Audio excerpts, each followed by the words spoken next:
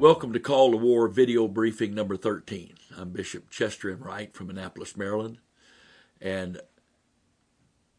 I'd like to talk to you for a little while today, if it's possible. Please join me in prayer before we begin. Father, we come before you today. You are our God. You are our Father. We are your children. You are the potter. We are the clay. You have purchased us with your own blood. We are yours. By right of creation and by right of redemption, we belong to you. We are not our own. We're bought with a price. I pray today, Father, that you would speak to us and through us, that you would make us conduits for your kingdom, that we might participate with you in obedience to your word. In the name of the Lord Jesus Christ, amen.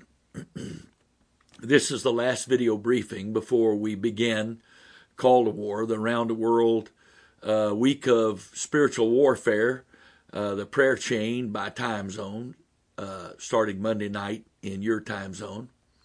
And this briefing today is going to be a little bit different than the last several. I'm going to be bold enough to say to you that I have a word from God for those who will receive it and hear it. I'd like to begin reading, if you would, with Psalms chapter 8, beginning with verse number 1, or the 8th Psalm. O Lord, our Lord, how excellent is thy name in all the earth, who hath set thy glory above the heavens. Out of the mouth of babes and sucklings hast thou ordained strength because of thine enemies, that thou mightest still the enemy and the avenger. When I consider the heavens, the work of thy fingers, then the moon and stars which thou hast ordained, what is man that thou art mindful of him, and the son of man that thou visitest him? What a question. What a question. The psalmist David said, when I look at the heavens and the moon and the stars, and I look at all of that, and know that that's just the work of your fingers, that you ordained all of this. You brought all this about. You brought all this into existence. And here we are as mere man, walking upon the face of this one planet in all of your universe. What is it that would cause you to be so mindful of us?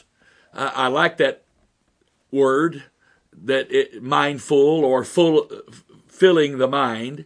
So David said, why would man fill your mind? Well, even more so, why would you, the I am God, the creator of the universe and all that it contains, why would you visit man?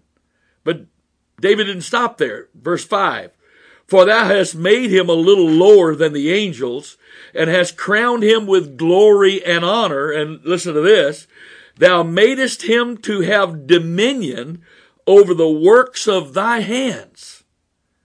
Thou hast put all things under his feet. Wait. I look at the heavens, I look at the moon and the stars, and I ask the question, what is man that we're even in your mind? And the next step is, and what is man that you would deign to visit us? Oh, wait, you didn't stop there. You didn't just have us in your mind. We didn't just enter your mind as some random thought.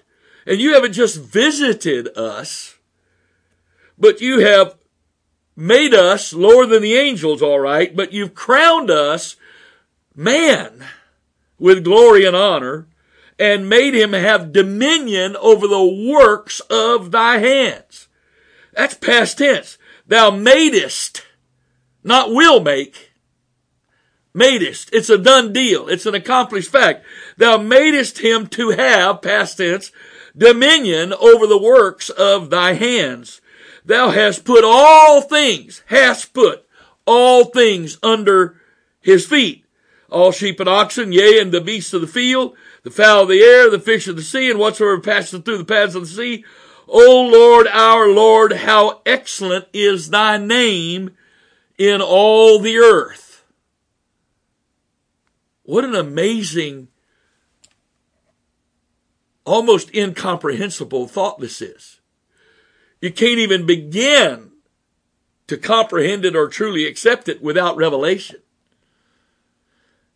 So it's not just a revelation that's important to receive to know who God is, but there's a revelation to receive to know who we are in God.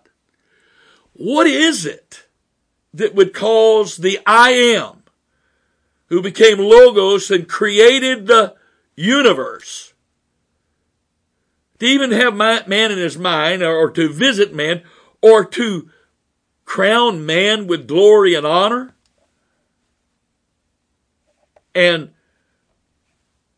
give him dominion, and put all things under his feet? That's an amazing consideration. It's actually prophecy that we'll look at in here in just a few moments. But as a bridge between these verses and the New Testament quote of these verses, listen to what Scripture says in Ephesians 2, verse 4. But God, who is rich in mercy, for his great love wherewith he loved us, even when we were dead in sins, hath quickened us together with Christ. Quickened us together with Christ. By grace ye are saved. And hath raised us up together with Christ, and made us sit together in heavenly places in Christ Jesus. Brother Wright, my life is a mess. I'm going through this, that, and the other. I'm not sitting in heavenly places. Well, that may be true about your life. But what is it true about what is the situation with your spiritual life? Where are you supposed to be in your spiritual life? We know that Jesus said in John 16:33, the last part of his teaching to the disciples before he prayed for them in John 17, went out and prayed in the Garden of Gethsemane, was taken, and then crucified within 24 hours of the statement. So the very last words of Jesus spoken in instruction and direction to his disciples are, John 16:33, these things have I spoken unto you, that in me ye might have peace. In the world you shall have tribulation, but be of good cheer, I've overcome the world. So the Scripture divides our natural circumstances from our spiritual condition. Now, we frequently do not do that. We frequently allow our natural circumstances to become the focus of our lives, which severely handicaps, limits, hinders our spiritual existence. But Jesus said, trouble's coming. It's a part of this life. I designed it into this life to keep you reminded this is not my plan. This is only temporary. This is only a place where I'm working in your life and preparing you for what's to come. I want you to trust me with all of this. Actually, be of good cheer in the midst of your trouble, because I've overcome the world. I've left my peace, if you want to take that peace, and let me give you that peace in your life over your circumstances, because only by having his peace in my circumstances can I put all of that aside and say, Lord, all of this is your problem. Now, let me be a part of what you're doing in the earth. Now, so many believers can't do that. They don't do that. They can't, it's not that they can't do it because God's not willing to help them. They're not willing to let that go. They want all of this to be so, just so, and perfect so that they can then be focus on the spiritual. But it's my experience after 48 years in the ministry, that's just not the way it is with people. It doesn't matter how perfect this gets. That doesn't affect this over here. If I can't trust God with here and now, whether it's a good day or a bad day, I'm not going to be able to be a part of what he's doing spiritually. The early church, they were in a very difficult environment. It was a very difficult environment. A lot more difficult than it is for most Christians in most places in the world right now. And yet they learned how to put this stuff aside and have peace, because they sought peace. They cast their cares. They gave all that to the Lord so that they could focus on being a part of what His plan was in the earth. Those who can never give the cares of this life to the Father, and those who can never trust the Father with the cares of this life, are never truly going to be a fruitful part of God's plan in the earth. Never. So, but here we are. So the Lord is saying through the Apostle Paul in Ephesians, we have been resurrected together with Christ, quickened from our sins, resurrected up together with Christ, and in Christ we've been made to sit together in heavenly places. There's not one past tense verb, or not one future tense verb in all of those verses. Not one. This isn't talking about the future. It's talking about right here and right now. In other words, because most of us can't get past the here and now, we live so far beneath our spiritual privileges, it's sad. We are about to enter into a God-directed endeavor. God-directed, and I believe God-empowered endeavor, if we will allow Him to actually empower us by His grace to do this. We're going to participate in a round-the-world, 24-hour-a-day prayer chain by time zone, and it's not I was born my mother was attending a Pentecostal church when I was born, United Pentecostal Church when I was born. I know what the phrase in Pentecost means, and I don't know about other churches and types of churches, but in Pentecost, I know what a prayer meeting is. We get together and we pray. There's very little focus, rarely ever any direction given, and we pray. And we pray because we're supposed to pray, and we come together to pray. And the book says, if any two of you agree as touching anything on earth, you have it in my Father which is in heaven. But rarely in our prayer meetings do we ever have something we agree on. We just come together and pray. And somehow we think that's effective because that's what we've been doing in our culture all of my life. Just a good old Pentecostal prayer meeting. Let me emphatically state, not one of these 7 sessions of this week of warfare will be a typical prayer meeting. It's not going to be a prayer meeting. It's warfare. It's warfare. And the various aspects of warfare. Some of it will be preparation. Some of it will be praying covering. Some of it will be praying the elements of the kingdom prayer from Matthew chapter 6 verses 9 through 13, Luke 11 verses 2 through 4. Some of it will be that. Some of it we will be praying the elements of the prayer the Lord specifically directed us to pray in Joel chapter 2. But we will be praying. There will be other times as the Lord leads that someone will give a direction for us to pray about a certain thing or a certain area, certain whatever. But it will not be a typical, just a good old, let's get together and have a prayer meeting. It is warfare. Warfare with a purpose. Warfare for victory. Warfare for outpouring. Warfare for the captives being set free and souls being saved. And victory in our churches and resources available for the kingdom of God so that we can preach the gospel to every creature. Purpose. Specific purposes. Now, the problem is to participate with that, I have got to be able to trust God with my here and now. So when Paul said, we've been made to sit together in heavenly places in Christ Jesus, if you're anchored by your cares, you're never going to believe that. But if you have peace and you've trusted God with those cares, then you can be opened by the grace of God to participate with Him in His kingdom. Let's go to Ephesians chapter 1 verse 3. This is awesome stuff. Paul said, blessed be the God and Father of our Lord Jesus Christ, who hath blessed us with all spiritual blessings in heavenly places in Christ. according as he has chosen us in him before the foundation of the world, that we should be holy and without blame before him in love, having predestinated us unto the adoption of children by Jesus Christ to himself, according to the good pleasure of his will, to the praise of the glory of his grace, wherein is grace, he hath made us accepted in the beloved. What awesome words this is. In other words, what is man that thou art mindful of him? Oh, wait. He didn't just suddenly become mindful of us going, oh, look at that little planet down there in my universe. Angel, what's that called? Earth? Earth. That's a good name. Who named that?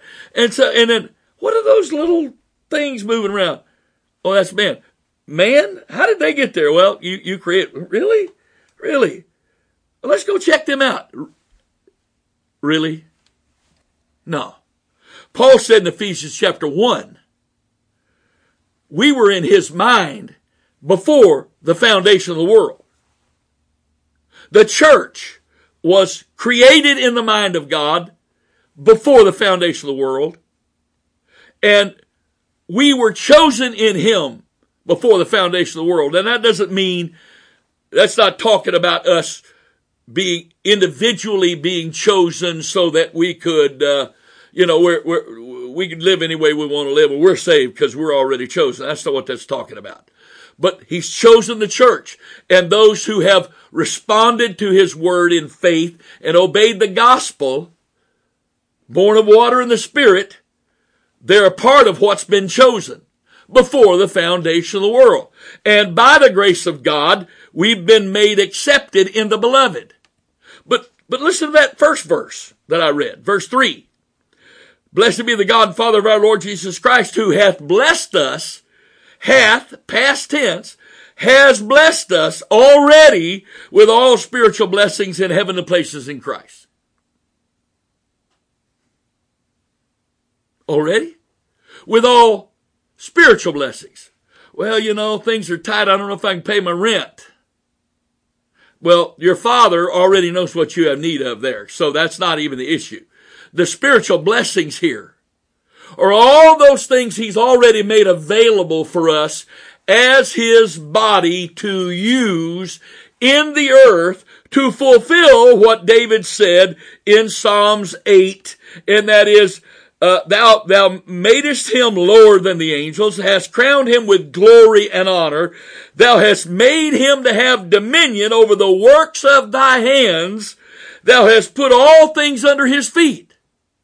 God has already blessed us with all spiritual blessings. Everything we need in the Spirit. Paul said the weapons of our warfare are not carnal, but mighty through God to the pulling down of strongholds. All the spiritual weapons and authority and power that we need to fulfill what God chose man to do is available to us now because we're in Christ Jesus. As many as have been baptized, Galatians 3:27, for as many as have been baptized into Christ have put on Christ. We're baptized into Christ. So we're in Christ. So in Christ, God has already supplied everything. Well, we don't have it. That's because we haven't believed to receive it. Luke 10:19, behold, I give you authority. King James word is power. The Greek word is authority. To tread on serpents and scorpions and over all the power of the enemy, and nothing shall by any means hurt you. It's given. Are we taking it? Are we using it? Are we taking it? Are we using it? We've been blessed with all spiritual blessings. Paul continued later in Ephesians 1, and if you've watched the previous briefings, you've heard these verses once or twice. Ephesians chapter 1:15, wherefore I also, after I heard of your faith in the Lord Jesus and love unto all the saints, cease not to give thanks for you, making mention of you in my prayers. That I'm praying for you to receive this, that for this cause, for this purpose, on this account, that the God of our Lord Jesus Christ, the Father of glory, may give unto you the spirit of wisdom and revelation in the knowledge of him, the eyes of your understanding being enlightened, that ye might know three things. First of all, what is the hope of his calling? What is the certainty of our calling in him to be a part of him forever? And what the riches of the glory of his inheritance in the saints. He wants us to know what he's getting out of this. Why did he create us? The Bible says he's created all things, and all things were created for his pleasure. The last verse of Revelation 4 says that. All things were created for his pleasure. So what is he getting out of this? Why did the I Am do all of this, and what he's getting out of this? Paul was praying that we'd receive the spirit of wisdom and revelation and the knowledge of him, that the eyes of understanding would be enlightened, and we would know what is the riches of the glory of his inheritance in the saints. And then, what is the exceeding greatness of his power to usward who believe?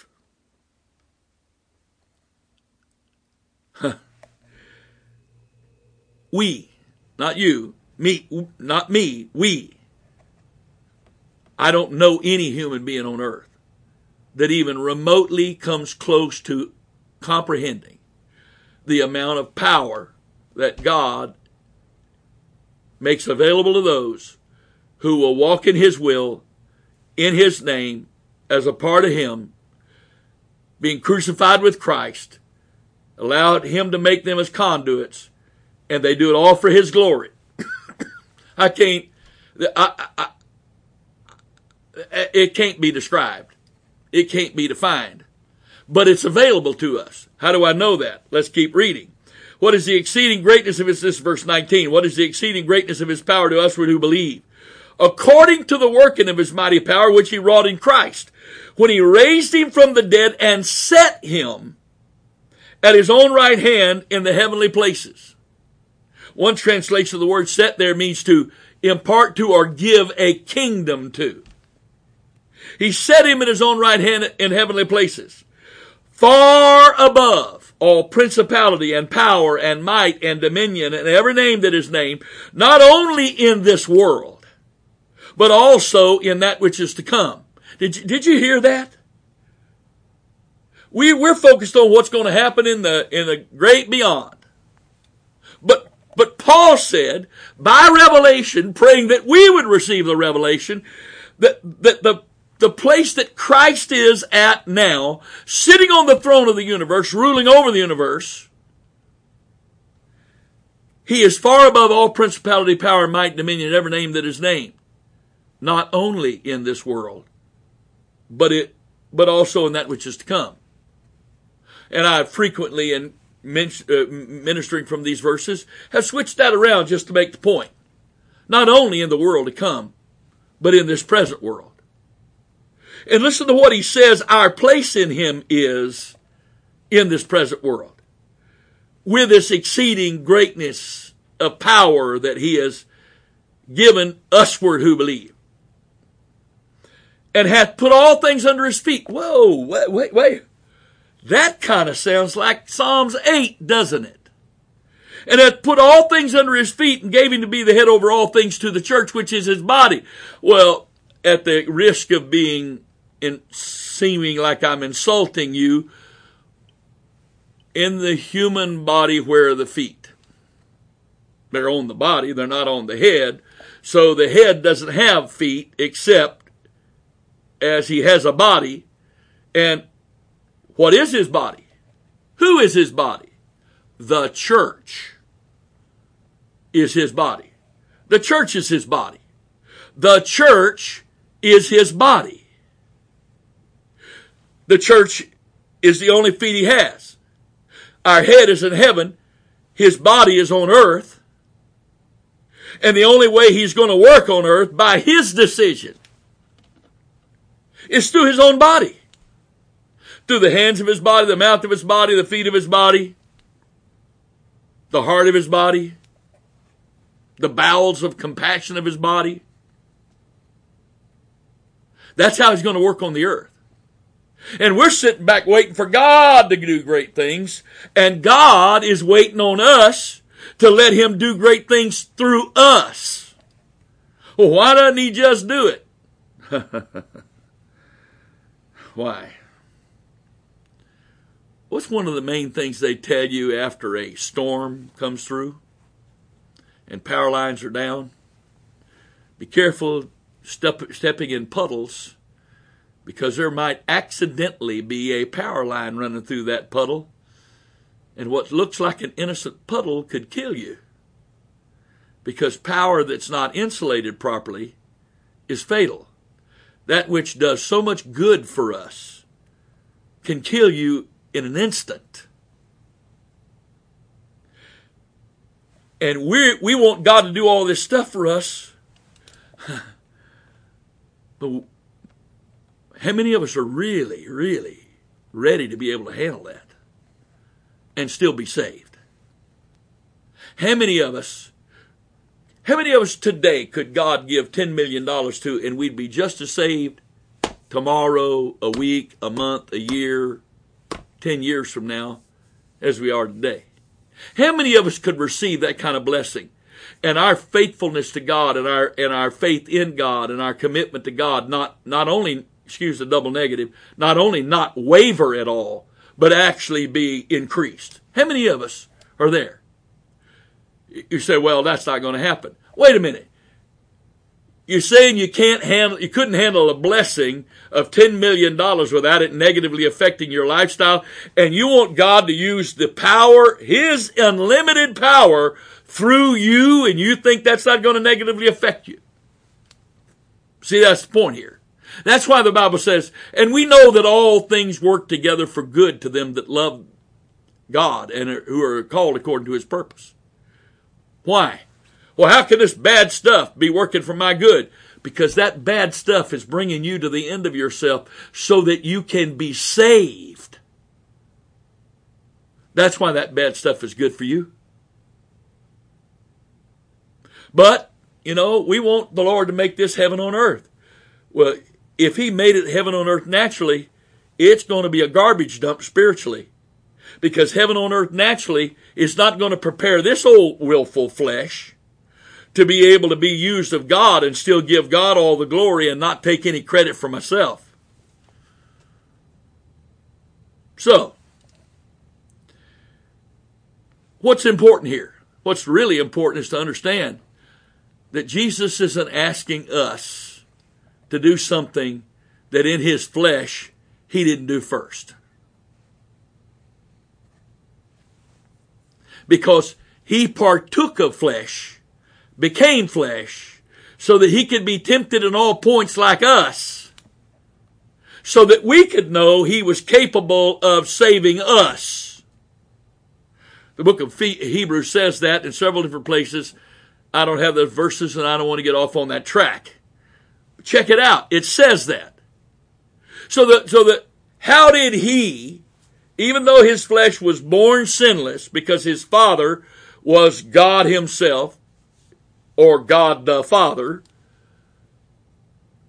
how did he survive temptation? How do you do that? I'll tell you how to do that. By the grace of God. Grace and truth came by Christ Jesus.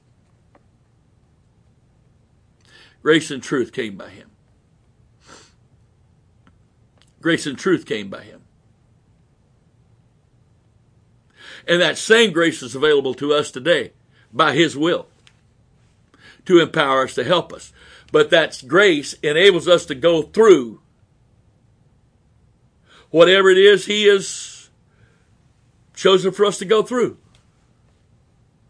For instance, just a small example here. Why am I not standing behind a podium today like I have in the previous 12 briefings? Why am I sitting down? Well, what you can't see is that underneath this desk, there's a walking boot all the way up to my knee. Because 2 weeks ago, I tripped and fell and ruptured my Achilles tendon. And I have to wear this walking boot, according to the orthopedic surgeon, 24 hours a day for 6 weeks. Oh, wait. Call to War's next week. That means I'm going to be in a walking boot for Call to War. And I can hear some say it now. Bummer. Bummer?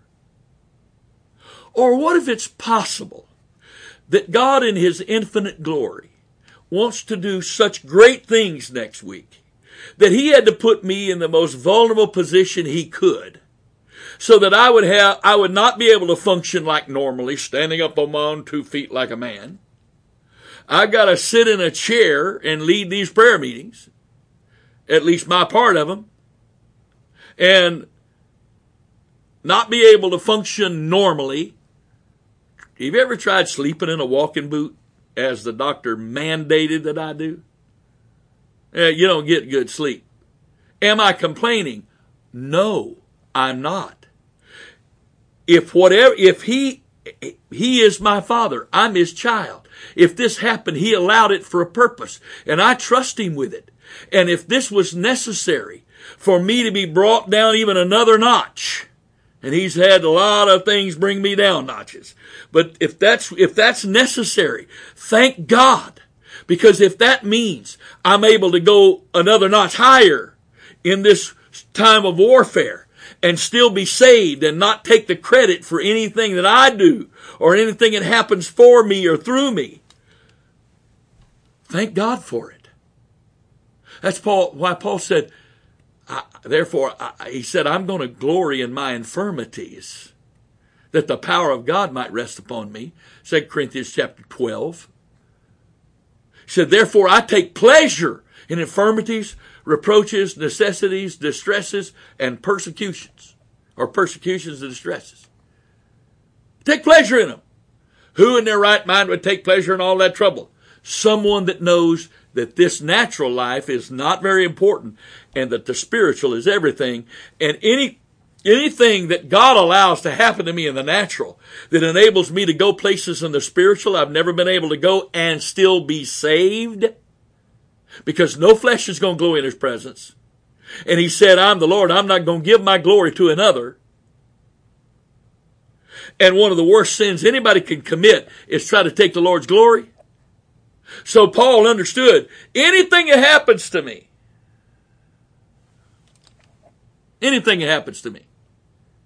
can be used by God and will be used by God if I allow it to bring me to a place of less and less and less dependency upon myself. Some of you may or may not know, but my wife was diagnosed with breast cancer in late fall of 2013. And I spent almost 10 months taking care of her every day. Went to every doctor's appointment, every chemo appointment, sat in the waiting room for 17 hours during her surgery, et cetera, et cetera, et cetera. Well, that's easy because I was giving. But now she's waiting on me, hand and foot. It's a lot more difficult and humbling to have to receive that than it is to give it. But it's all part of the process, you see. He made us lower than the angels. How? We're made out of dirt and water, primarily. Dirt and water.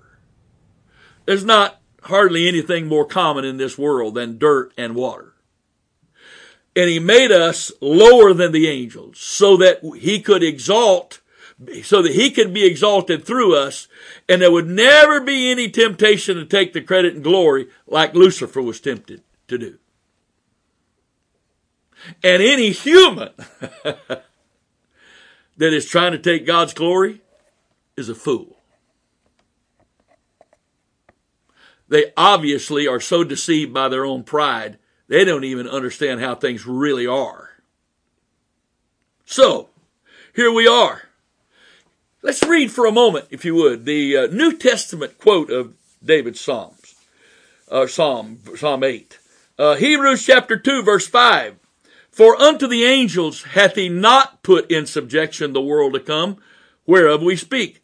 But one in a certain place testified, saying, What is man that thou art mindful of him?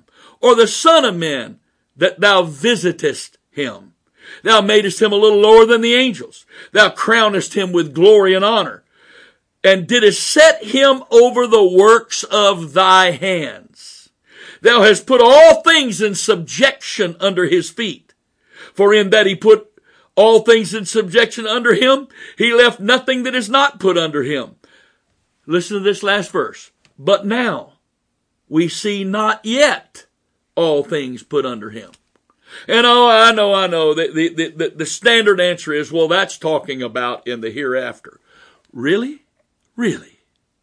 Then why would Paul, under the divine inspiration of the Holy Ghost, pray for the church at Ephesus and us as a part of the church, that we would receive the spirit of wisdom and revelation and the knowledge of him, the eyes of understanding being enlightened, that we might know what is the hope of his calling, what is the riches of the glory of his inheritance as saint, we might know what is the exceeding greatness of his power to us who believe, which he wrought in Christ when he raised from the dead and set him at his own right hand in heavenly places, far above all principalities and power, might, dominion, and every name of his name, not only in this world, but in the world which is to come, and hath put all things under our feet, and gave us to be the head over all things. Gave us to be head over all things. He was given to be head over all things to the church, which is his body, the fullness of him that's all in all. So here's our head sitting on the throne of heaven, and the body on earth is a bunch of poor victims that's just trying to survive and stay saved to the end. Really? You honestly believe that? I'm so sorry, friend.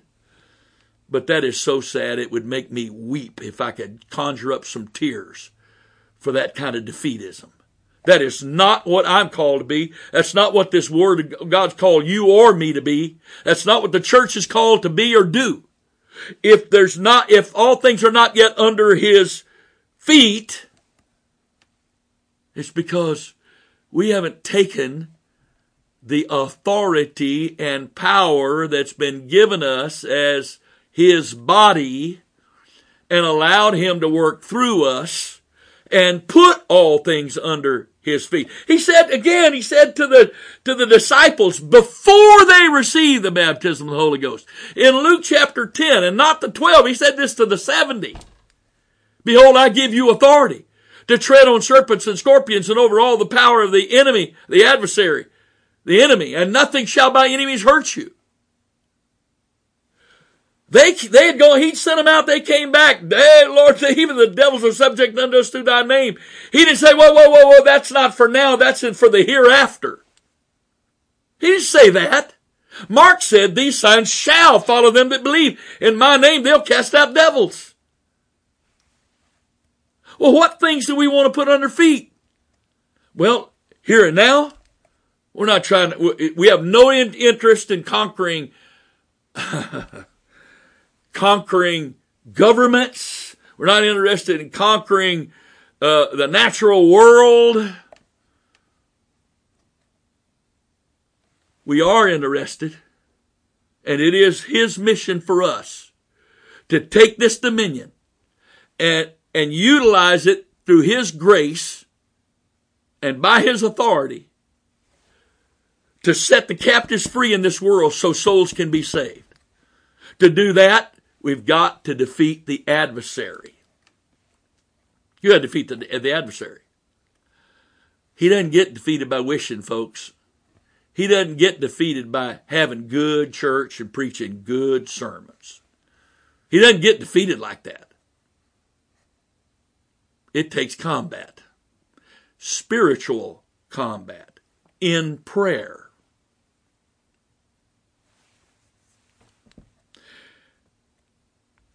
This current election that's coming up here in just a few days is quite disturbing, isn't it? In my 70 years of life, I've never seen anything remotely close to it. In all of the history of politics in my lifetime, I've never seen anything like this. And any American that's not truly distressed over this whole thing, they're in bad shape. They must be smoking medical marijuana or something. Because you got to be kind of out of your brain not to be disturbed over this.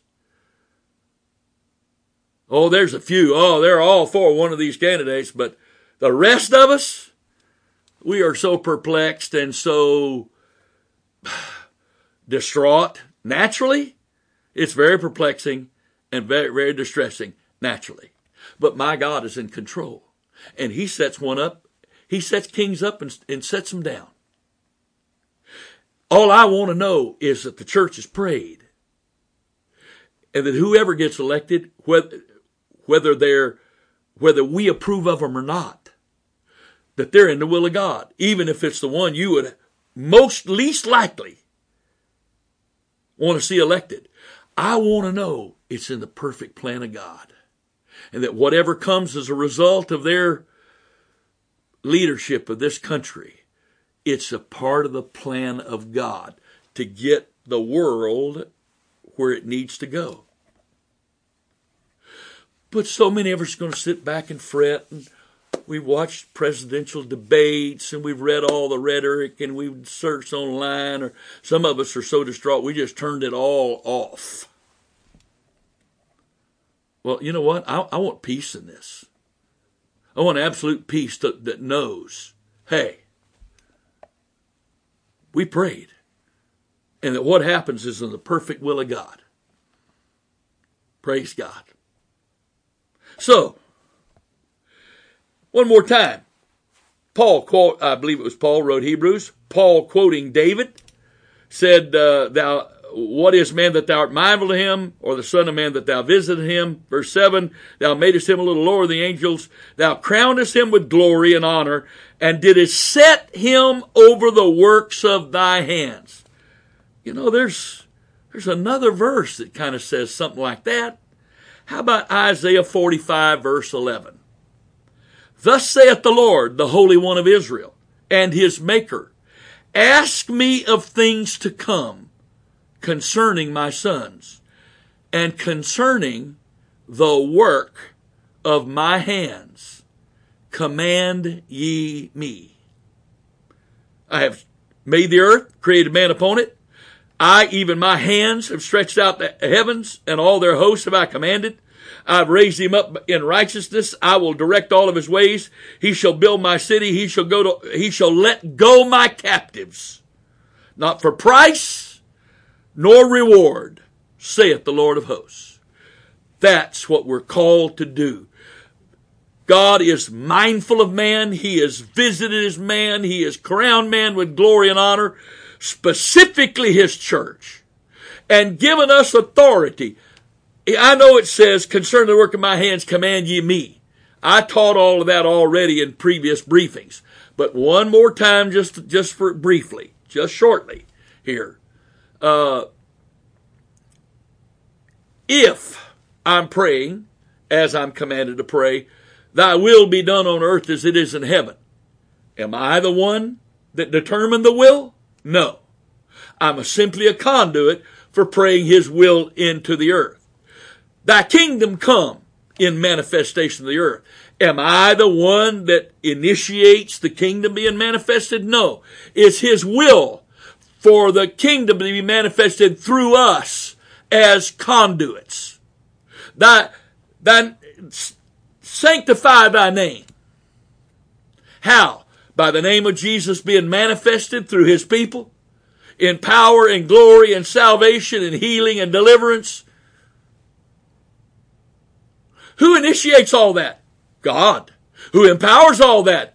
God. So when he says, concerning the work of my hands, he said, I have given them, verse 7 of Hebrews 2, I have given him, I've set him over the works of my hands, and he's put all things in subjection under his feet. So he's given us authority and power to exercise his authority. And he goes back again to a verse I'll read a little while later again. Thou art Peter, upon this rock I'll build my church, the gates of hell shall not prevail against it.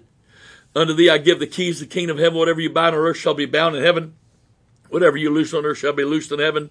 And a couple of translations put it this way, which is very close to the literal Greek. Whatever you bind on earth shall have already been bound in heaven. Whatever you loose on earth shall have already been loosed in heaven. In other words, we don't initiate any of this. We're conduits. Conduits don't initiate.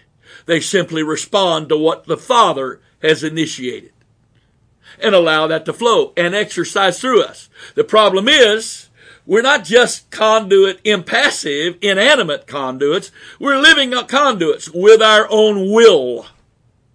And so consequently, we have to let Him, we have to choose to yield to Him to be His conduit. That's the kicker in all this, you see. If we were inanimate conduits, no big deal, no problem. But He's chosen to only work through animate conduits.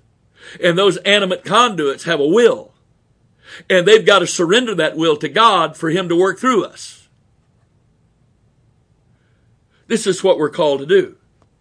This is what we're called to do. Let me go a little different direction here for a time. It's complementary, and you'll see how this ties together a little bit.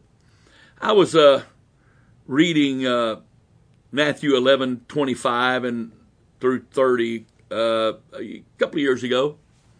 And one of my favorite translations for study is Wuest's Expanded Translation of the New Testament.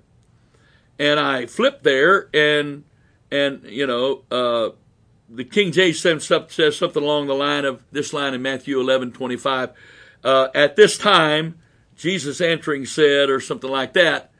But here's what Wuest, who tries to translate all the nuances of the word, even if it hinders readability, he translated it this way. He translated this Greek word this way. At that epical, strategic moment of time, Jesus answering said, I render praise to you, Father, Lord of the heaven and the earth, in joyful acknowledgement and concurrence of the fact that you hid these things from the wise and understanding ones and revealed them to those who are untaught. Even so, Father, because thus it was your good pleasure. All things to me were delivered by my Father, and no one has a full experiential knowledge of the Son except the Father. Neither does anyone have a full and experiential knowledge of the Father except the Son. And he, whosoever he may be, to whom the Son desires to reveal him, the Father. And then he says this, come here to me, all who are growing weary to the point of exhaustion, and who have been loaded with burdens and are bending neath their weight. And I alone will cause you to cease from your labor and take away your burdens and thus refresh you with rest. Take at once my yoke upon you and learn from me, because I am meek and lowly in heart, and you will find cessation from labor and refreshment for your souls. For my yoke is mild and pleasant, and my load is light and in weight. So Jesus said these things at an epical, strategic moment in time. In other words, not every moment of time is equal in importance. Every moment of time is equal in time value. A second is a second is a second is a second. Unless that second is that last opportunity to turn the wheel before you have a head-on collision. Unless you're trying to hit a baseball, where you have less than a second from the time it leaves the pitcher's hand at 95 miles an hour to decide whether or not you're going to try to hit it. So all those seconds spent in the batter's box are not the same value as the second once that ball leaves the pitcher's hand. So therefore, while every moment is technically equal, that's not the case. There are some moments, there are some times, there are some seasons that are epical, strategic moments in time. That same word is used in Matthew chapter 16, beginning with verse 1. Again, I'm reading from Wuest's Expanded Translation of the New Testament. And having come, the Pharisees and Sadducees, putting him to the test, demanded that he furnish them for their observation an attesting miracle having its source in heaven. But he answering said to them, evening having come, you are accustomed to say fair weather, for the sky is reddening. And in the morning, today, stormy, for the sky is reddening and is becoming covered with clouds. You possess indeed an understanding based upon experience to pass a discriminating judgment upon the face of the sky. But on the other hand, with reference to the attesting miracles of the epical strategic periods of time, are you not able to pass a discriminating judgment? You see, how many momentous moments, epical, strategic moments have passed us by because at that moment they appeared to be like any other moment, and it was too inconvenient for us to alter our schedule to apply ourselves to the will and the plan of God in that moment of time. I did not seek God for a direction that resulted in, I want you to call for a worldwide 24-hour prayer chain. Week of spiritual warfare. I didn't seek for that. I didn't ask for that. I certainly didn't ask to be the one primarily responsible for promoting it. I didn't ask for that. I really didn't ask for that.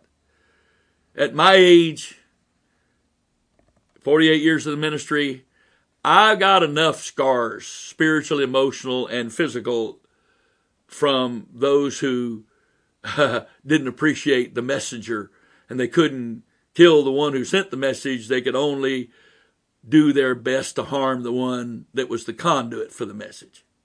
I wasn't seeking that.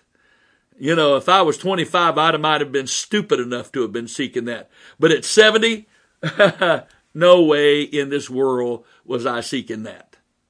But here I am. And as we have approached this time, with 49 states at this moment, and including the 50th being Washington, D.C., and with scores of nations participating, just counting the ones that have committed to be a part, there is something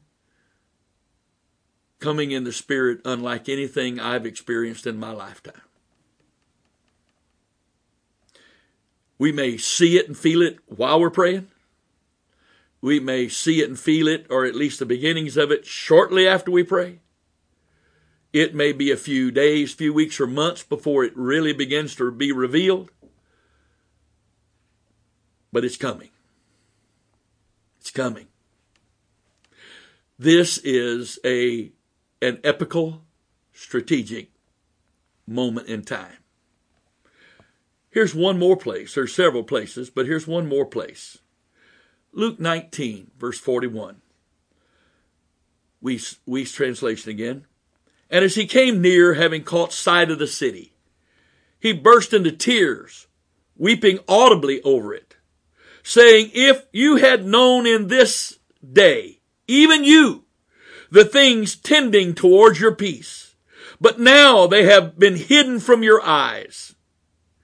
For there shall come days of such a character upon you, when your enemies shall both throw up a rampart before you and encircle you and exert pressure on you from every side, which happened in 70 A.D. when Titus and 5 Roman legions came against Jerusalem.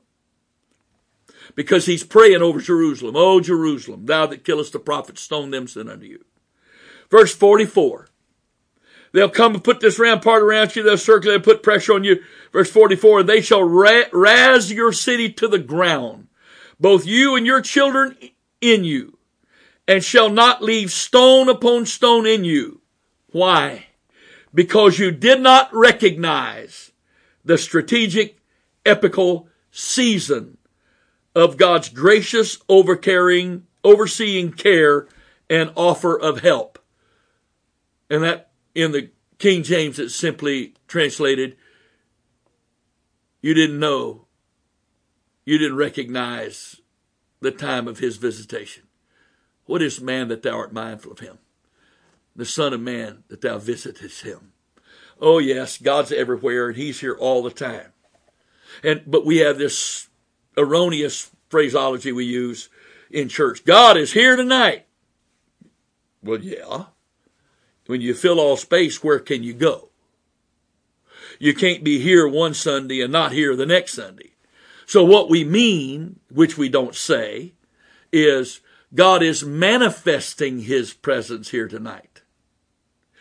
That manifestation of God's presence, especially in a unique way during an epical, strategic moment of time or period or season of time, as the word can be applied in some contexts, is a special manifestation of God, such as the day of Pentecost. That was an epical, strategic moment of time. Jerusalem didn't recognize it. Jerusalem didn't recognize it. I'm pleading with you. If you have not prayed and asked God if he wants you to be a part of this, I beg of you, for your sake, for your church's sake, for your city's sake, your geographical area's sake, for this world's sake, I'm asking you to ask the Lord if you're going to be a part of it. Well, preacher, I can't pray every night from 7 to 10. Well, it's 7 to 10 somewhere in the world. Pray when you can. Pray as much as you can. But pray. Be a part of this. You don't have to watch the streamed video of the prayer sessions here. That's between you and God. That's irrelevant to me. Pray. Why? If you will pray, you will be a part of the visitation of God. If you will pray. It's time to wake up, brothers, sisters, Church of the Living God. Oh, the church isn't asleep. That's not what the Bible says. Matthew 25, verse 1, King James Version this time. Then shall the kingdom of heaven be likened to 10 virgins, which took their lamps and went forth to meet the bridegroom. 5 of them were wise and 5 were foolish. And they that were foolish took their lamps and took no oil with them, but the wise took oil in their vessels with their lamps. While the bridegroom tarried, they all slumbered and slept. Now that is a shocking verse right there. Oh, well, we knew the foolish were asleep. No, it wasn't just the foolish that were asleep. The wise were asleep too. We've been lulled asleep by our religious traditions.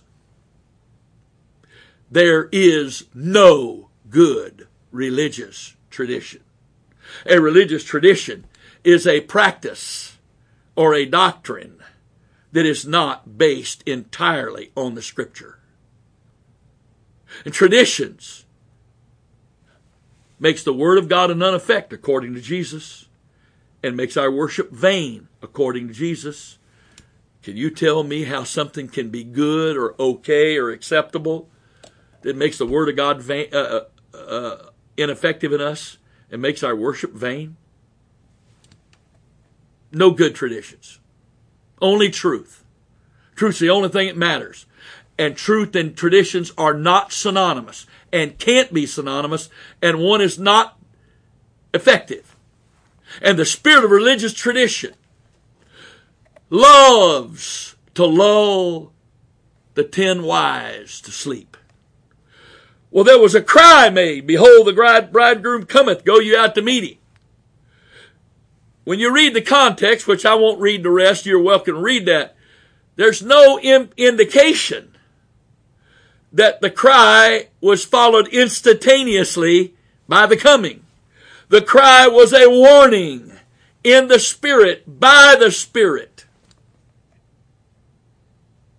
There was time enough for them all to wake up. Even the foolish woke up at the cry. But the problem was, they weren't prepared.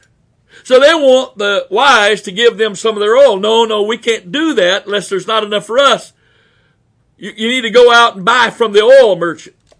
But while they went, the bridegroom came. And they weren't there.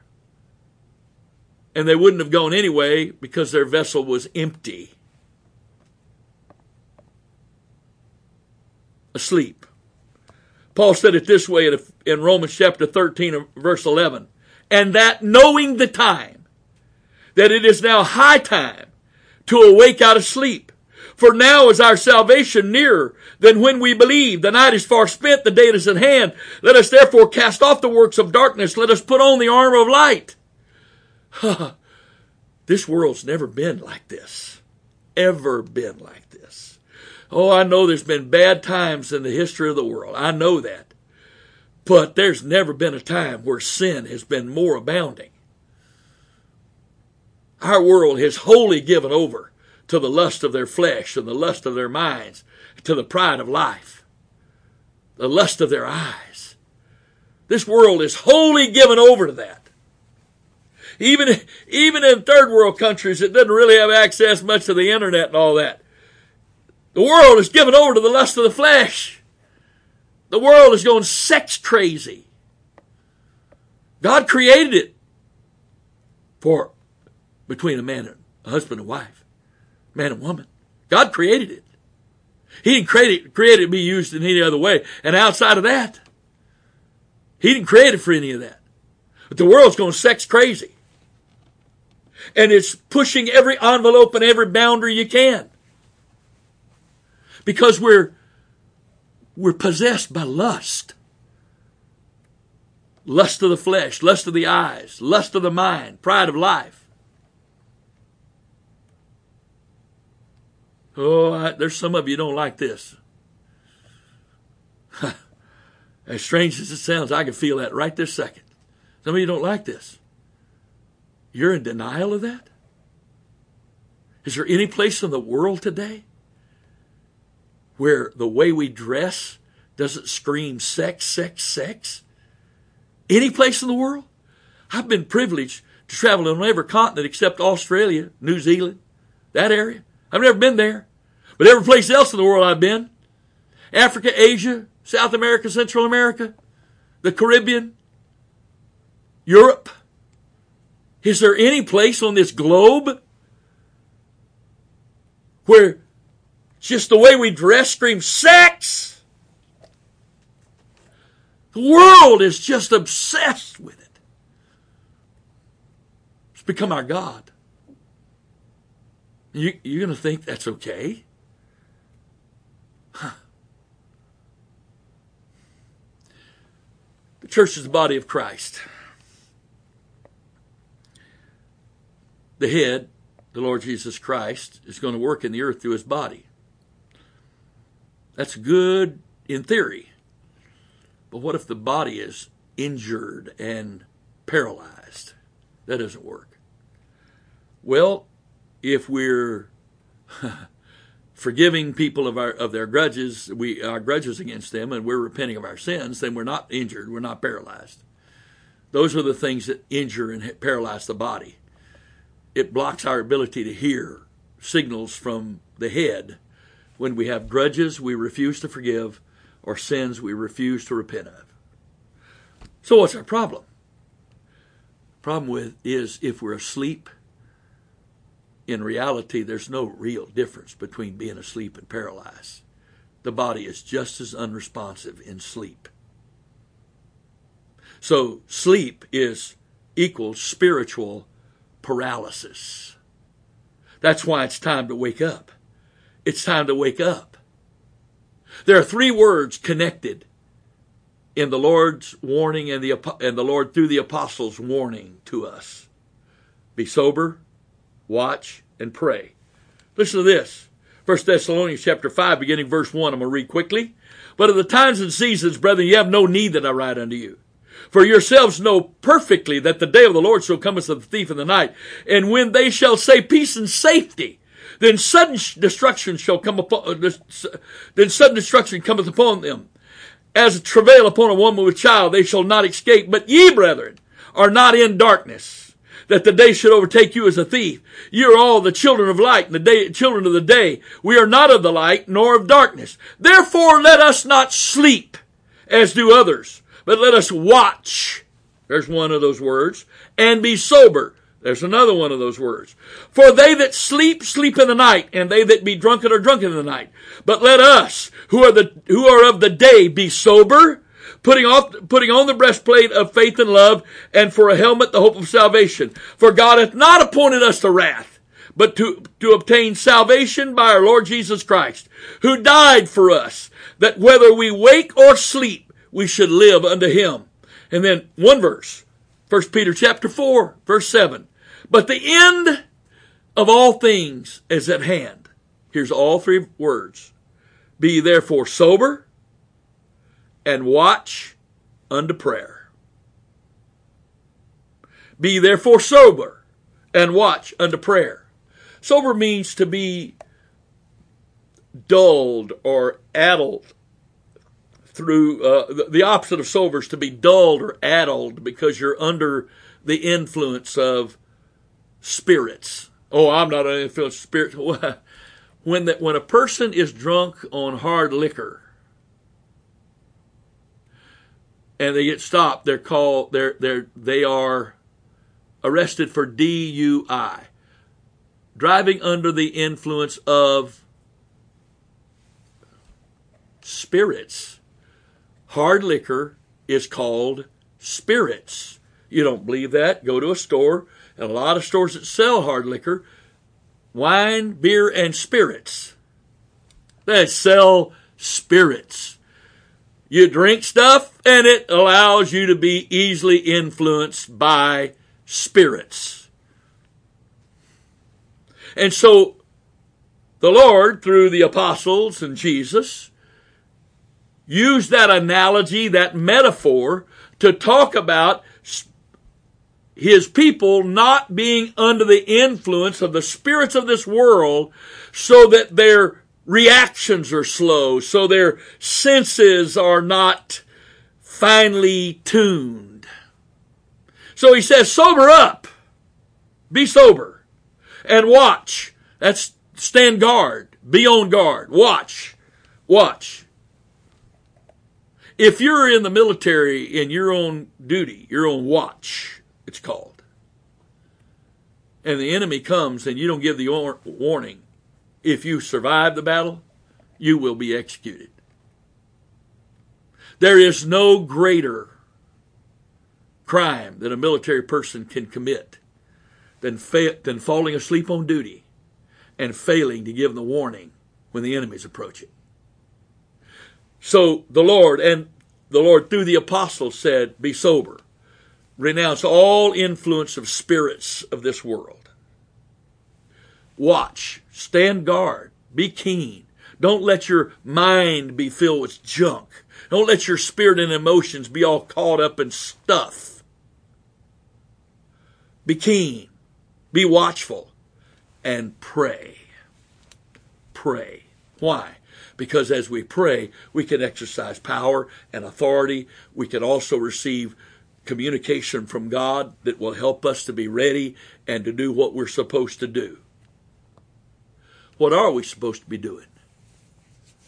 We're supposed to be delivering the captives.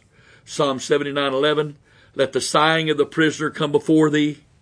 According to the greatness of thy power, preserve thou those that are appointed to die. I was praying the other day, and I got to thinking, and it was so overwhelming. It's so overwhelming. I know why we don't want to think about hell. I know why we don't want to hear preaching about hell. Because hell is so horrible, it is totally incomprehensible. The Bible said, Jesus said, that hell was prepared for the devil and his angels. In other words, hell is so horrible that it is capable of being eternal punishment for spirit beings. If hell is punishment for spirit beings, how horrible is it for those that are made of dust and dirt and water? Humans. I know this sounds strange, but it's fact. If hell was prepared to be torment, eternal torment for spirit beings, how in the world can human beings survive in hell without being instantly annihilated? Because there will be a supernatural work of God to preserve your flesh, where you burn without burning, where you fall without hitting bottom, where your mind races constantly. I was thinking to myself, how many times has somebody burned to death and people said they could hear their screams? Well, what happens because outer darkness is so great, the lake of fire is so large, that you'll never see another human the rest of your life? And the only sound you'll hear will be your own screams from your burning flesh that never is consumed. Jesus said, if your hand offends you, cut it off. Better go to heaven with one hand than to hell with two hands, where the worm dieth not and the fire is not quenched. The worm is the conscience that eats at us. If your foot offends you, cut it off. Better go to heaven with 1 foot than to hell with 2 feet, where the worm dieth not, the fire is not quenched. And he said, if your eye offend you, pluck it out. Better to go to heaven with 1 eye than to hell with 2 eyes, where the worm dieth not and the fire is not quenched. And I thought to myself, God, how does a person not lose their minds under such horrible torment and the constant screaming coming out of their own mouth as the only sound they hear? And they're cut off from feeling the presence of God forever, which is called the second death. How? Well, it's horrible enough to think about that. But when the Lord said, the Lord is not slack, 2 Peter chapter 3, verse 9, the Lord is not slack concerning his slackness, the Lord is not slack as some men count slackness, but is long suffering to us. We're not willing that any should perish, but that all should come to repentance. He has waited and waited and waited and waited, giving opportunity for salvation. But I think it's Ecclesiastes that says, because sentence against an evil work is not executed speedily, therefore the hearts of the sons of men are fully set in them to do evil. So this time God has given is actually caused man's heart to turn farther away from God. And now they mock God and they use his name as a curse word. And they deny his existence. The fool hath said in his heart, there is no God.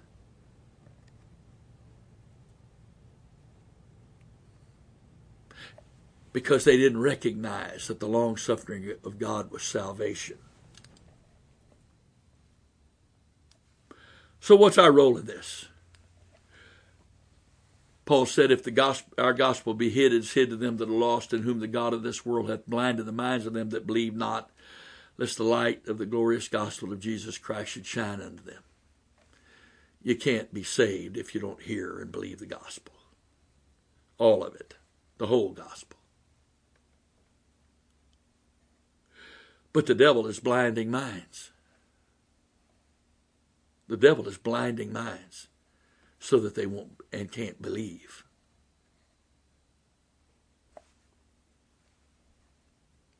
They're captives. They can't even decide whether or not they want to be free themselves. So what are we called to do? Isaiah 61:1 says, the Spirit of the Lord God is upon me. This is prophecy. Because the Lord hath anointed me to preach the good tidings unto the meek. He hath sent me to bind up the brokenhearted, to proclaim liberty to the captives, and the opening of the prison of them that are bound. Jesus read this verse in Luke 4:18 when he said, the Spirit of the Lord is upon me, because he hath anointed me to preach the gospel to the poor. He hath sent me to heal the brokenhearted, to preach deliverance to the captives. Or the word preach there means to proclaim deliverance to the captives. In other words, be free. It's a pronouncement. It's a pronouncement of authority, of deliverance, and recovering of the sight to the blind, to set at liberty them that are bruised.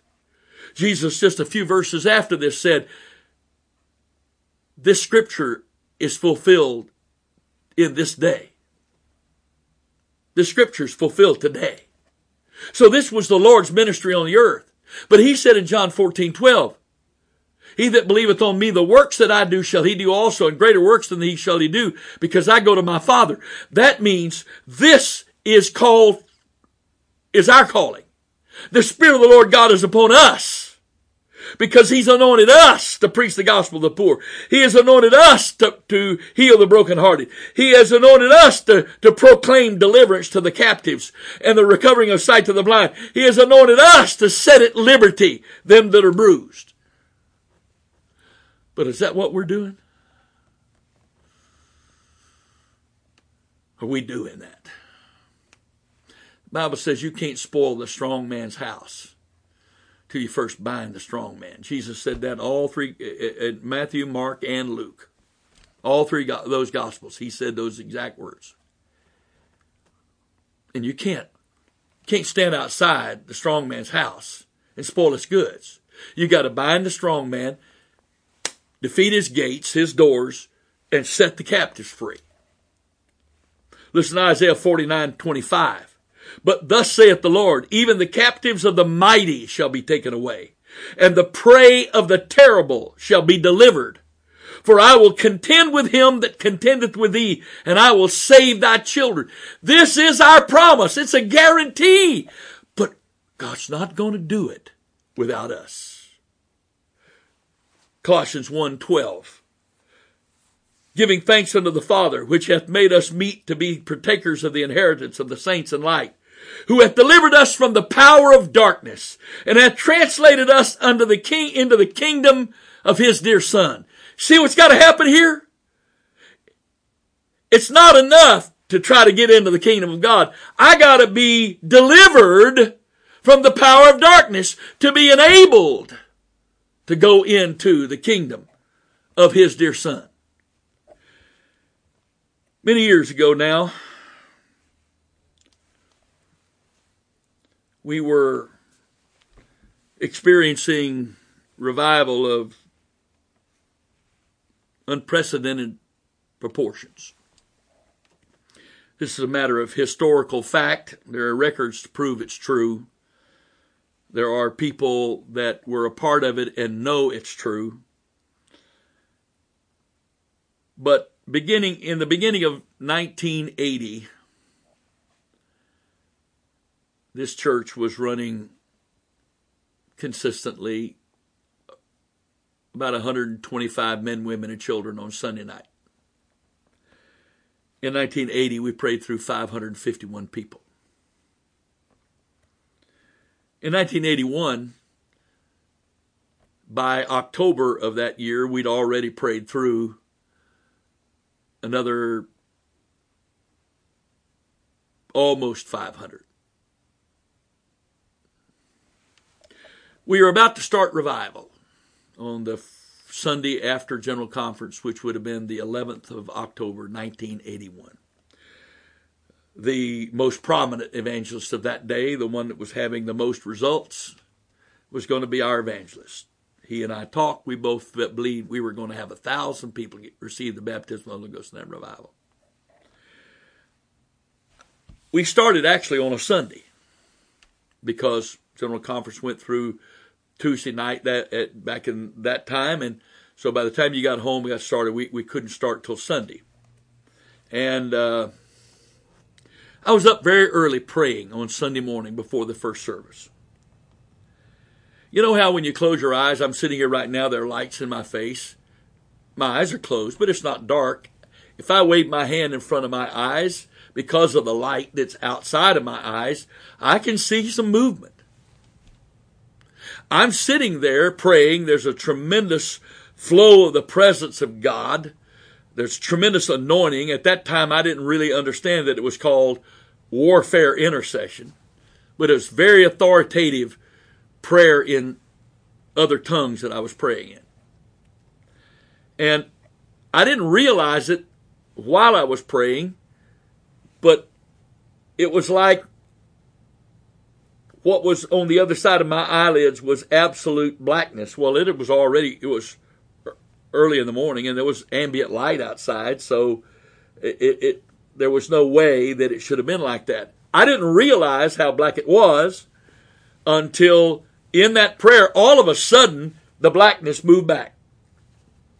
And I saw that it was a wall of animate beings that was forming this wall of blackness. And now there's some gap between me and this wall of blackness in this vision I'm living. I'm conscious, I'm aware, I'm praying, but I'm seeing this vision.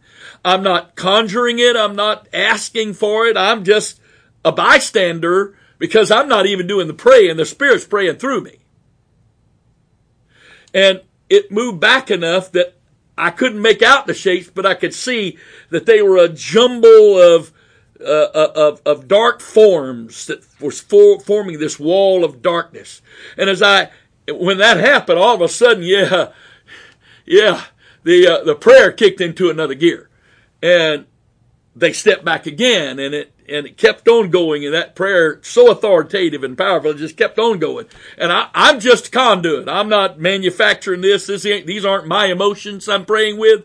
These aren't my words I'm praying with. I'm just trying to let the Lord pray through me. And so it kept moving back. And I didn't know what was, I'm just watching this while my spirit prays, Paul said, 1 Corinthians 14. And all of a sudden, I was shocked.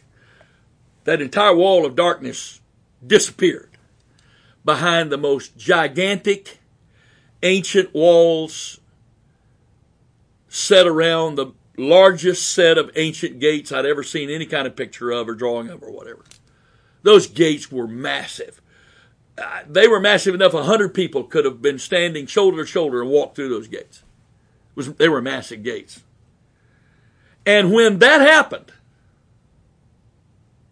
all of a sudden the scene shifted, because I was on some kind of platform or something, and I looked down in front of me, and there was this huge tree that had been cut down. It had to have been 4 or 5 feet in diameter. It was over 100 feet long, and the end of it had been chopped down to a point, the other end away from me.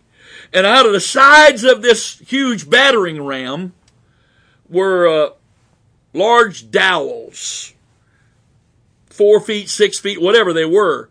But they were long enough, and there were many, many, many, many rows. There was 2 rows of them, but many, many, many of them down both sides of this tree.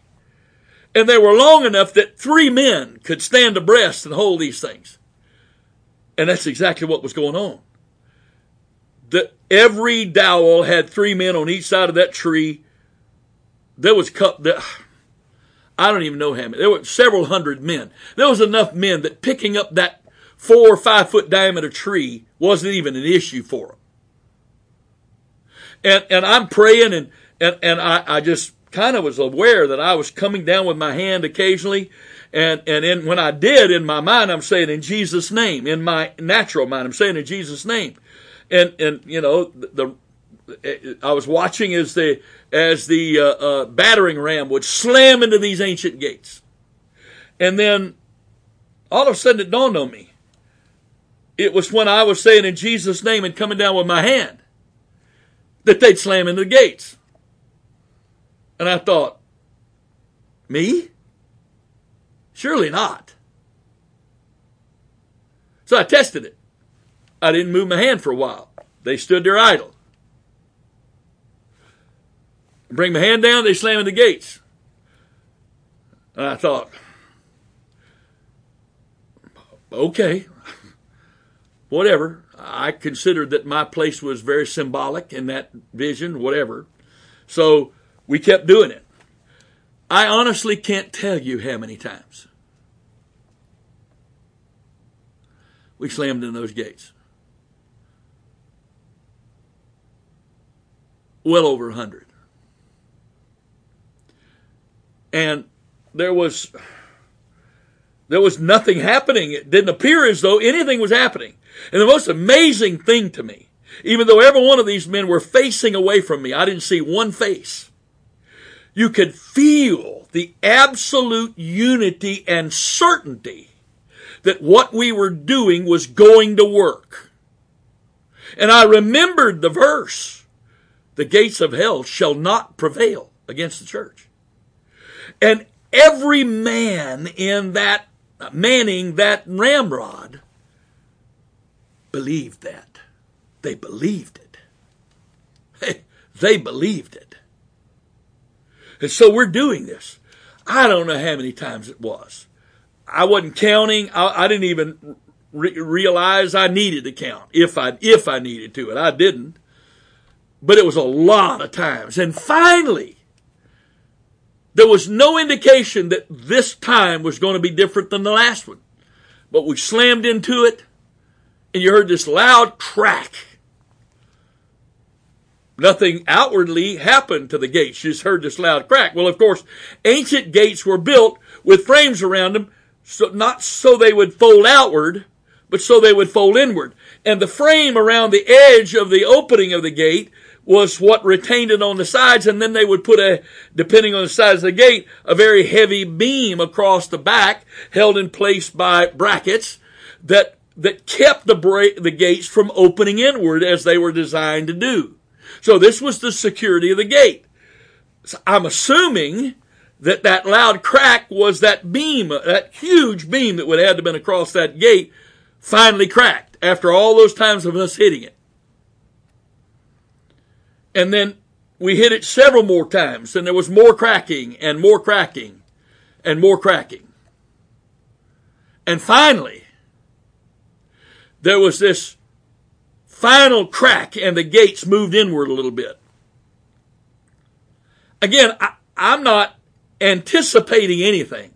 I'm not trying to figure out what's coming next. I'm watching this vision as if I was watching a video. I'm just watching it. I'm still praying in the Spirit. There's still a huge, heavy anointing of authority there. Warfare intercessions being prayed, even though at that time I didn't really understand that's what it was called. And all of a sudden, these gates that were designed only to go inward burst outward, smashing the retaining parts around the edges of that gate. I can't describe to you accurately what I saw inside those gates. I have never been able to escape from that, and just this past week or so was the 35th anniversary of that vision. October the 11th, 2016 is 35 years after I first saw that vision. This vision is as real to me today as if I was watching it right now. When those gates exploded outward, I didn't realize what kind of a platform I was on because I could see quite a distance inside that large opening where the gates used to be. There were no buildings inside the gate. There were no trees. It was just the largest mass of people I'd ever seen in my life. As far as my eye could see to the edge of the horizon through those gates, there was nothing but people. And they were all facing toward me, toward where the gates had been. The thing about it that's so disturbing is that every one of those people had a look on their face of utter hopelessness, helplessness, despair, despondency, dread. They're pressed up, chest to back, crammed. I remember thinking to myself, I don't even know how they can breathe. They're so tightly packed together. They were so tightly packed together that when that gate broke, the pressure from the crowd burst the gate open against the way it was designed. But every single face had that same expression. And when those gates burst open, there was a moment, which is less than a second. There was a moment when nothing happened. Just the barest moment. When where the line of where the gates had been, that's where the crowd stopped. But all of a sudden, apparently from the pressure of the desperation of all that crowd, the people at the line were forced out. It was almost like they didn't even really make a decision. They weren't even given the opportunity to make a decision. The pressure that burst those gates open forced that crowd out. Again, scores of people. The gate was wide enough for 100 people abreast, probably at least. It was huge. I don't know. I didn't count it. It was just massive. And this is the thing that was so amazing to me. When every single individual was thrust, pushed by the crowd across the line where the gates had been, instantly everything changed. In an instant, their faces went from total despair, hopelessness, helplessness, to the most joyous look of elation, an expression of elation I've ever seen in my life. And every single one of them instantly started jumping up and down and screaming, and they all were screaming the same words. We're free, we're free, we're free.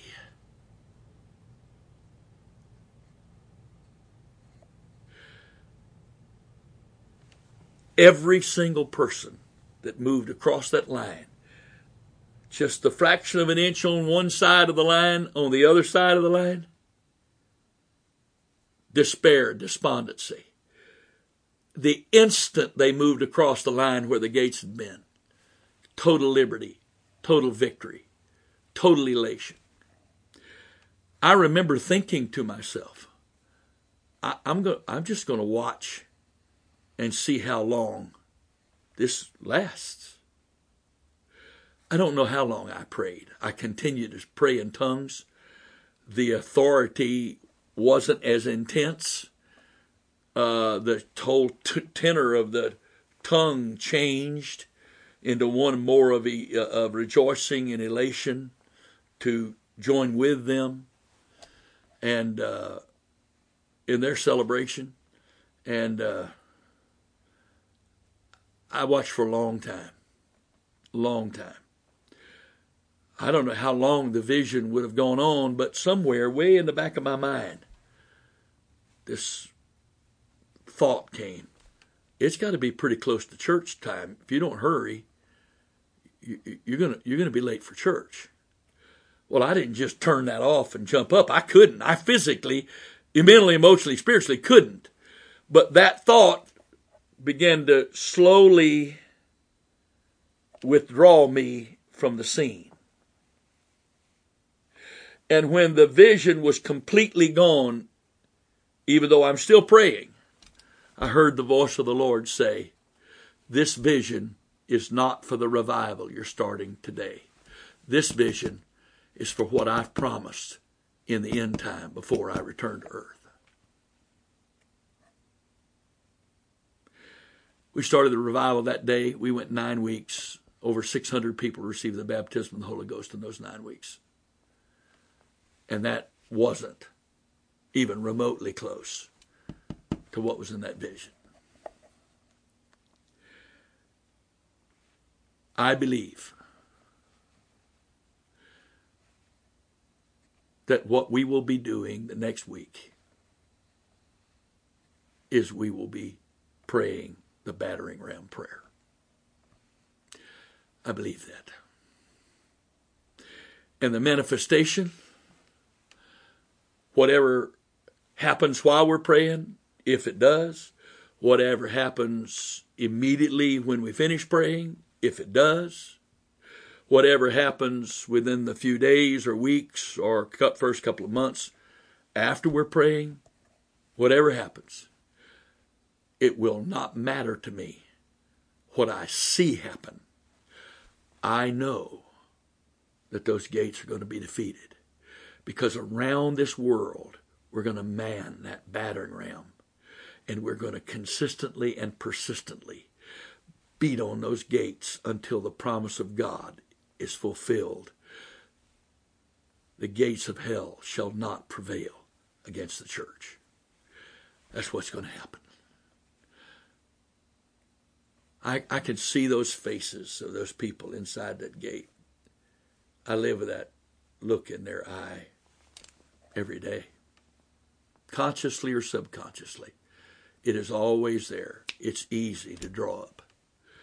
That's why Psalms 79:11 has become one of the verses that challenges me every day. Let the sighing of the prisoners come before thee. According to the greatness of thy power, preserve thou those that are appointed to die. I don't know what the look of a man who's sitting in a jail cell on death row looks like. But there's not one person who could look more distraught and hopeless than every face inside that vision. And we've been called to do something about that. We've been given the opportunity to do something about that. Isaiah 28:5-6, I'm almost done here, says, in that day shall the Lord of hosts be for a crown of glory and for a diadem of beauty unto the residue of his people, and for a spirit of judgment to him that sitteth in judgment, and for strength to them that turn the battle to the gate.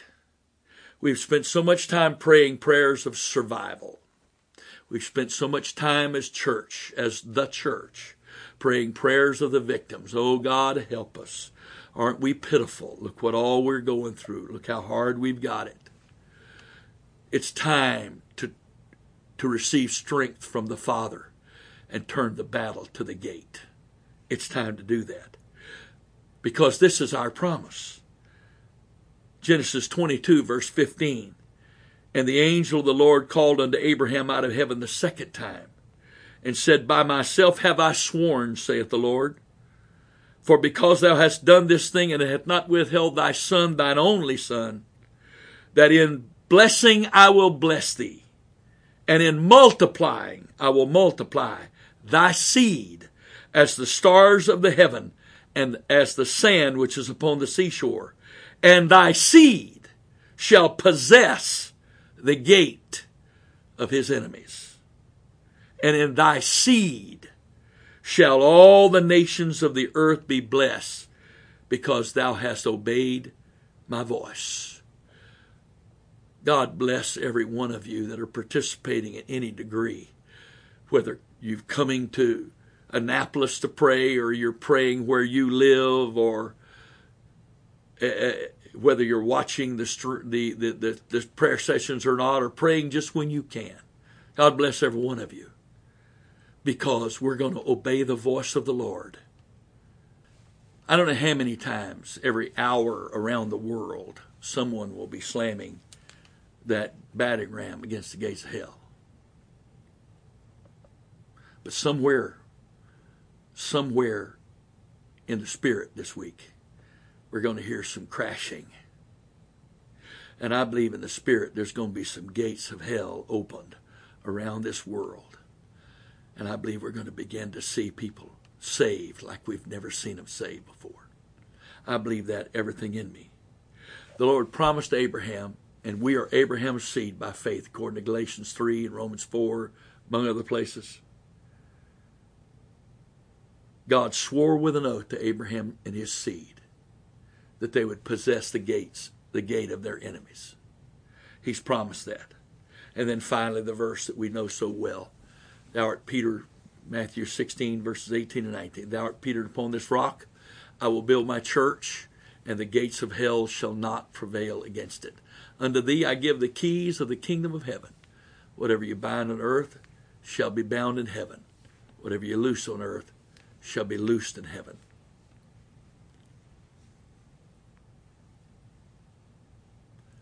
That's the promise of God. When is the church going to be the church? When is the church going to step up and fulfill God's promise? Listen to this. Again, I really am honestly almost done. Thank you for your patience. Psalms 107.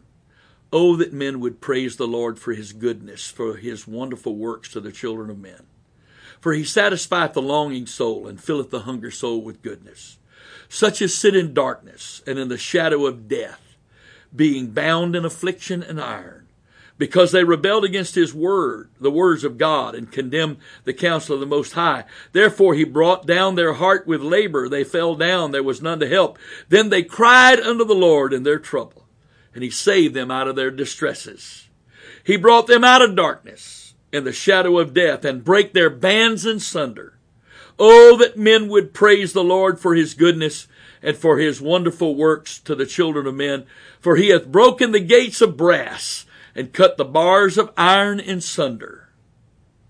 And then finally, I'll read a little more here. Oh, Jesus, help us. Psalms 91:1.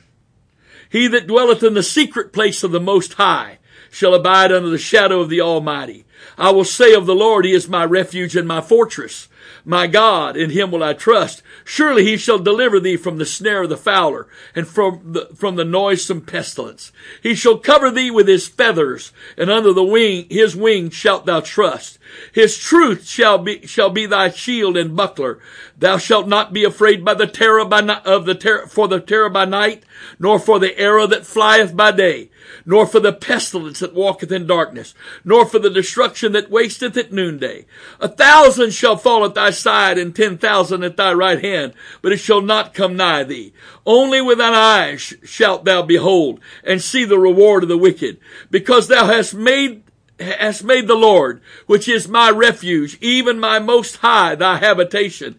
There shall no evil befall thee, neither shall any plague come nigh thy dwelling. For he shall give his angels charge over thee, to keep thee in all thy ways. They shall bear thee up in their hands, lest thou dash thy foot against a stone. Thou shalt tread upon the lion and the adder, the young lion and the dragon shall thou trample under feet.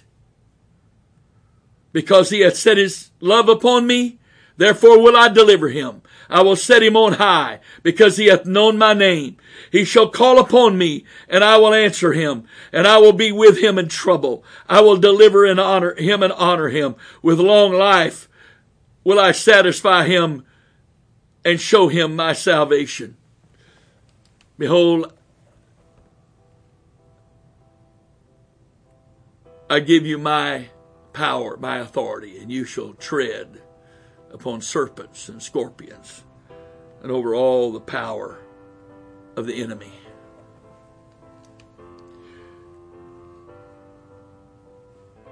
Skirmishes are when two opposing forces accidentally encounter one another. People fight, people die, but it's only a skirmish. It's not a battle. Battles, in the Old Testament terminology, is armies are set in array. Battles are set in array. Battles are strategized, planned, organized. D-Day was a battle. There was an hour on D-Day that the invasion was going to take place. That's a battle. The Lord's army has been set in array. Starting Monday night in your time zone, the battle will begin. Join with us. Join with us. And the final prayer and the final reminder is, this is not for us. It's not for our glory. It's not for our honor. For thine is the kingdom, the power, and the glory. Amen. I'll see you in the battle. God bless you.